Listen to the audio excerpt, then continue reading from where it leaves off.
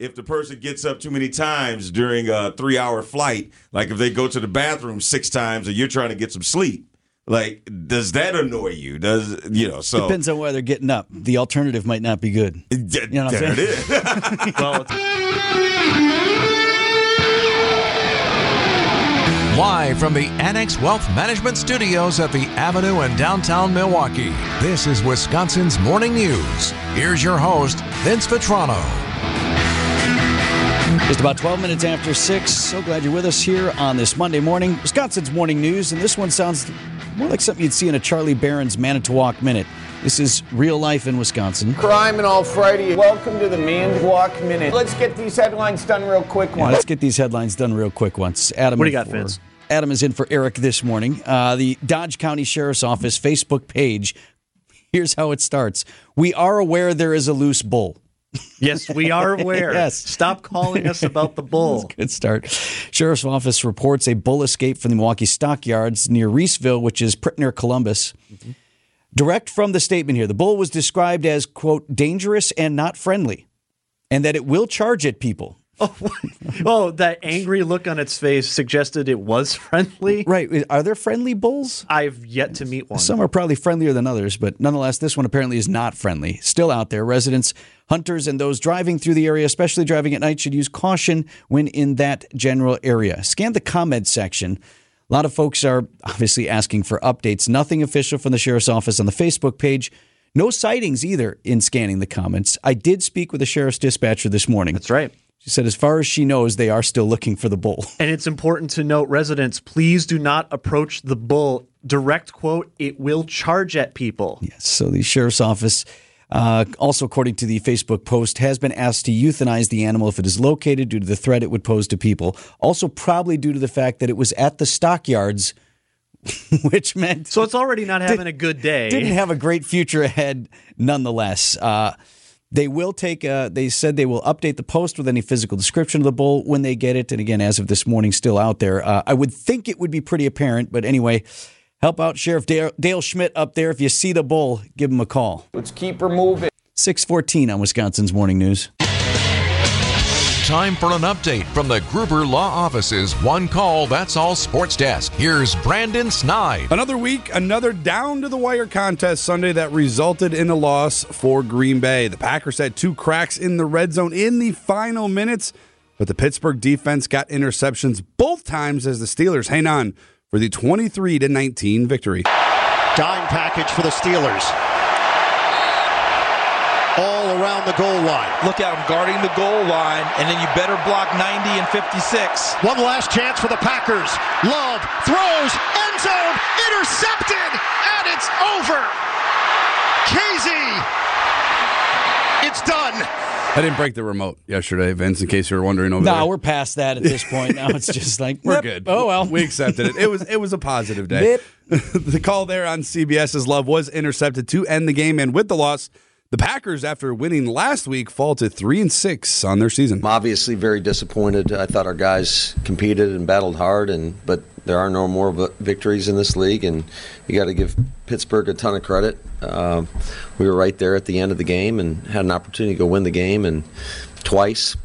And like many times that we've seen on tape, their defense makes a play. They got 2 picks to kind of close it out. Quarterback Jordan Love took 2 shots at the end zone. As you heard there, he was picked off both times, the last one coming on the final play of the game from the Pittsburgh 16-yard line for the Packers. Love was 21 of 40 for 289 yards to go along with 2 touchdowns. It's very frustrating. Like I said, we've been put in this situation a lot of times, and we have not found a way to win it. So, yeah, it is frustrating, but, we just got to find a way, dig deeper.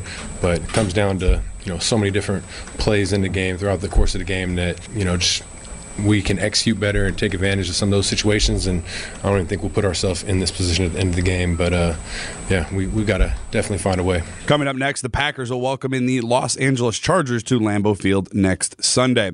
Over to the NBA, where the struggling Bucks will look to rebound tonight in Milwaukee.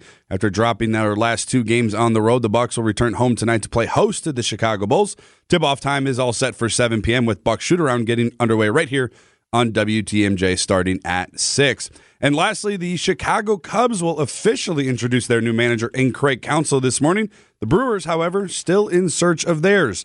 The Athletics' Ken Rosenthal has the latest in Milwaukee, and while ruling out a full rebuild for the Brewers should not happen. Our owner, Mark Attanasio, has always been opposed to a straight rebuild. They haven't done that, and they haven't needed to do that. But here they are. They just lost counsel. And I don't know that one thing has anything to do with the other, but given that you've lost your manager, you have a certain situation here with a number of players, it's something that they have to look at. All teams listen on all players at all times. If you're the Brewers, you have to be considering all possibilities here, and you have to be considering the direction that I wrote about. Tough weekend doesn't get any better starting today, Vinny, when the Cubs and Council toss on that jersey. And after the weekend we just had, the Bucks didn't win. The Badgers, well, that was worse. Boy. That was worse than we all won't of even this. talk about that one. And obviously the Packers lost. So if you're looking for good news this morning, come back Tuesday. No kidding. You going to watch the Council thing today? It's going to hurt. Yeah, I'm going to have to. I'm curious to They're going to hear. put a little jersey on him and stuff. He's going to wear his little Cubs thing. And can Pinstripes. What's that going to look like? Him wearing a Cubs jersey. I still can't envision. I can't see it. You when Eric was here and we were talking about it a couple weeks ago, I was like, I just don't see him in any other uniform. I don't. And I know he's played, obviously, throughout his career, his playing career with other teams. But, man, for the good part of my adulthood, he's been a Brewer manager. I'm going to watch, and I'm going to just absorb all of it. I'm curious to hear what he says, if he mentions the Brewers at all.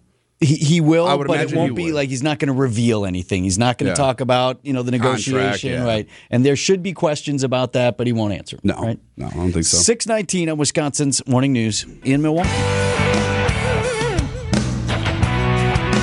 At 6:23 on this Monday morning, Wisconsin's Morning News. Eric off for another couple of days. Adam Roberts from the WTMJ Newsroom is alongside here. Greg Pancake Hill producing the program. So, Adam was bringing to my attention something that we covered in the news like a week or two ago, some changes in Milwaukee housing and this push for affordable housing, but you're seeing deeper into this as something as we move forward. So, yeah, it kind of flew under the radar a bit. I mean, it was a big, crazy week, and this tends to happen, but I look at this, and for those who aren't aware, so the city is trying to redo how it zones properties and trying to diversify the different kinds of housing you can see. Like some examples, if you've ever heard of a triplex, we have a lot of duplexes, very old school kind of setup in Milwaukee. Sure, a little side by side or a little upstairs, downstairs. I live in one of them. I'm an upper, and I live above a guy who lives below me. So the city is trying to diversify the types of housing that it can build, and the bigger goal here is the mayor, Cavalier Johnson, has said for a couple of years now he wants 1 million in Milwaukee. And he's doubling down. He's triplexing down, if you will, on this proposal to get 1 million people in the city proper. Current population for Milwaukee just under 600,000, right? About 575. Somewhere in that neighborhood. The census is really flexible, and 2020 was not exactly a banner year for that department, so it's a little uncertain. And the thing that I've always thought about this, because I've heard and talked to different people who've thought different things about this. Oh, it'll never happen. Oh, it's stupid. Oh, it's ridiculous. It's again continuing to see that population is not going up right now. In fact, the trends show that it continues to decline. And I would just say to the mayor, as we look at these proposals, it's a good idea, but I caution trying to have this arbitrary number of people that defines what makes a city, I guess, recognizable on the bigger scale of things, because we've seen places like, think about Charlotte, an example of a city that maybe 20 years ago was roughly about the size of Milwaukee now, and now has about 900,000 people. Their infrastructure was not prepared for hundreds of thousands of more people to suddenly land in that city. You talk about piping, you talk about roads. I mean, we're just getting by with the stuff that we have right now. So like you talk about there's a little getting by going on, yes. Not to mention that it's just old, a lot of the stuff. We're still trying to replace lead piping at a snail's pace. So isn't the counter to that, though, as you bring more people in, you have more people on the tax rolls, more development will bring in greater revenues, so then we can build out that infrastructure. That's a fair point to make. I will say the elephant in the room in all of this is we see these gorgeous new high-rises in like the Lower East Side, downtown, Bayview, whatever it is. Elephant in the room is you got to put some of that development into other areas of the city. You have a giant chunk of northern Milwaukee that just doesn't see this type of development. And they'll say, well, it's a risk we might not be willing to take. Well, you got to be risky if you want to grow.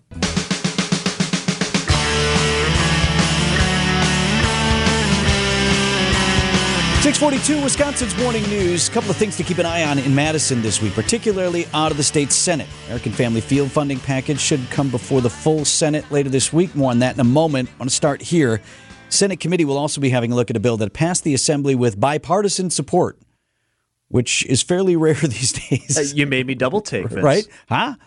It's going to allow clerks to begin processing absentee ballots the day before Election Day. Clerks across the state have been asking for authority to do this for some time. What it's intended to prevent is the late-night, quote-unquote, ballot dump that can turn elections at late hours. Now, one issue we have in Americans' confidence in elections is certainly born of our impatience. We want to know right now who won, right? Exactly. I remember being at the Mandela Barnes event during his race against Ron Johnson. We were just tapping our toes at Turner Hall because of a lot of these late ballots arriving at 10 p.m. Particularly in larger communities where they have what they call a central count. They take all the absentee ballots to one spot and they process them, oftentimes after the polls have closed. So it creates sort of a feeling that, well, this person is ahead of that person, when in reality at 8 p.m. the election's over. No one's really winning or losing. The vote is in. I talked with Dr. Julia Azar. She was a professor of political science at Marquette University. Talked about that earlier this year. This was among the concerns of folks who were part of a national group, and Dr. Azari was part of that. They recommended a number of changes to the elections process to help instill greater confidence. She was invited to join that panel, and among the things they did, they produced this document with all these recommendations. And she talked about this sort of horse race. Once the votes are in, it's 8 o'clock on election night, votes are in, and they're being counted at whatever pace they're being counted in that locality, is that the media not continue the sort of horse race framing of one candidate is in the lead or someone is pulling ahead, because that makes it sound like it's still a dynamic process, and that there's some uncertainty about what the votes are. The votes are in. That the election result exists. We just don't know it yet. That's Dr. Julia Azari from Marquette University. So the bill that passed the Assembly would allow clerks to begin processing absentee ballots, feeding them into machines. They wouldn't actually start tabulating them on Monday, but they could start that process the day before the election. It would be to avoid, you go to bed after the 10 o'clock news, your candidate's up 10 points. You wake up, your candidate lost by 5. What happened? How is that possible? This would help avoid some of that confusion. If it's not tinkered with too much in the Senate here, Journal Sentinel says Governor Tony Evers would be expected to sign it. We have it in place for the next election cycle. On the issue of tinkering, the Senate is expected this week to take up the American Family Field Funding bill that passed the Assembly. There are already changes being made to that funding package. Under the Senate version, even if it passes, then the Brewers would pay a bit more. Milwaukee would get some direct representation on the board that oversees the stadium district, and there'd be a ticket tax on non-baseball events at American Family Field. So that would be like concerts and stuff. Which, by the way, the Assembly has already said that ticket tax is a non-starter, so it feels like, I don't want to get ahead of the story, but it feels like that could have some problems. It certainly would be if it were a matter of taxing Brewers tickets, and the Brewers have been absolutely opposed to that. They want to keep baseball as affordable as possible. I don't know that I necessarily see a poison pill in any of this, but from what I'm reading, there still may be a struggle to even get to 17 votes in the Senate, which is needed for passage. And at that, whatever passes the Senate, quick civics 101 here, identical bill would then go back to the state assembly, and they would have to pass it over again. So we're basically playing a game of political ping pong. Yes. So both things to watch in Madison this week. 646, Brandon's got sports up next. Time for an update from the Gruber Law Office's One Call, That's All Sports Desk. Here's Brandon Snide. Green Bay Packers lost another down-to-the-wire game on Sunday afternoon, this time to the Steelers, 23-19 in Pittsburgh, to fall to 3-6 on their season. Coming up next, the Packers will welcome in the LA Chargers to Lambeau Field for a Week 11 matchup on Sunday. The 5-4 Milwaukee Bucks will look to bounce back tonight after suffering back-to-back losses on the road. Milwaukee will welcome in the Chicago Bulls tonight for a 7 p.m. tip-off at Fiserv Forum. And lastly, in college football news, Texas A&M decided on Sunday to fire head coach Jimbo Fisher after 6 seasons, resulting in a contract buyout of more than $77 million, the largest in college football history. It's time for Extra Points, a sports opinion commentary on Wisconsin's Morning News. Here's Brendan Snide. The story of this 2023 Packers team is obviously still ongoing, but after Sunday, one thing that was certainly on full display in Pittsburgh, growth. Jaden Reed with a big day, leading the team in yards and receptions to go along with the touchdown. Luke Musgrave making a big play late. Dontavian Wicks, who continues to look like a steal from last year's draft class. And of course, a first-year starter in Jordan Love. All of them making huge plays against one of the league's best defenses. Here's a fun stat for you. Of Love's 289 yards on Sunday, 199 of them went to those three rookies that I just named.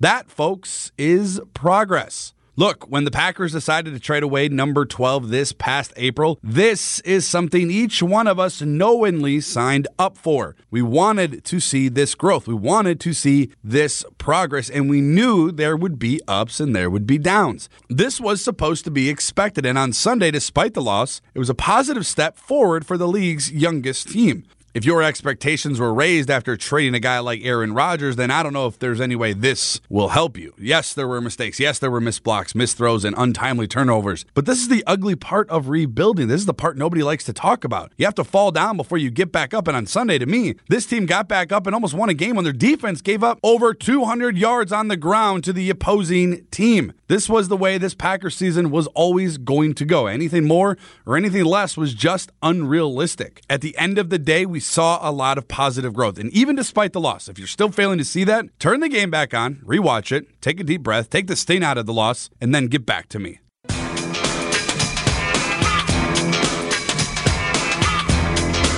My man Telly Hughes in the house today from 101.7 The Truth.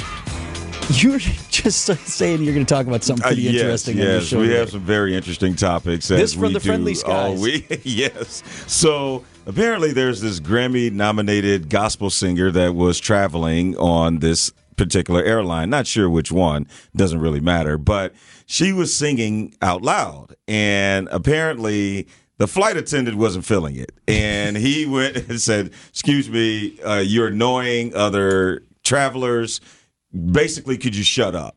And how'd she like that? And she was like, "Well, am I annoying everybody?" And then she kind of turned around and, no, don't put me in that. But no one wanted to say anything. Of course, I mean, no one's going to be like, "Yes, shut up, all that God singing," you know. So she turns around and she was asking, and no one said anything. And then he was like, "Well, as your flight attendant, I'm instructing you to be quiet." So it poses the question that we're going to have today on Truth Be Told with DT and Telly from 7 to 9. And that is, what are some of the things that annoys you when you are on airlines? And you would really hope that the person next to you or in the row with you would stop doing, but there's nothing you can really say about it. Like, if the person gets up too many times during a 3-hour flight, like if they go to the bathroom 6 times and you're trying to get some sleep, like, does that annoy you? So depends on why they're getting up. The alternative might not be good. You know what I'm saying? Well, it's an airline. That can happen. I mean? We see that happen. I'm totally with you. I almost inevitably always am the aisle seat guy. So I end up having to be like, "Oh, sorry." Suck it in. All the time. Yeah. I just, to me, just because you're a Grammy-nominated singer doesn't mean I feel like hearing you sing. We don't know what time the flight was. We don't know what was going on. So I look at it as, all right, just be courteous. Like, just because you are a great singer or I may be a great speaker, but if I got a 5 a.m. flight, I don't think everybody wants to hear Telly Hughes talk for 2 hours. You're doing your show live for the airline, right? Just start breaking into operetta while you got your show going on. See how long that lasts. So that's going to be one of many interesting topics that we'll cover today. I appreciate you. Good to see you as always, Telly.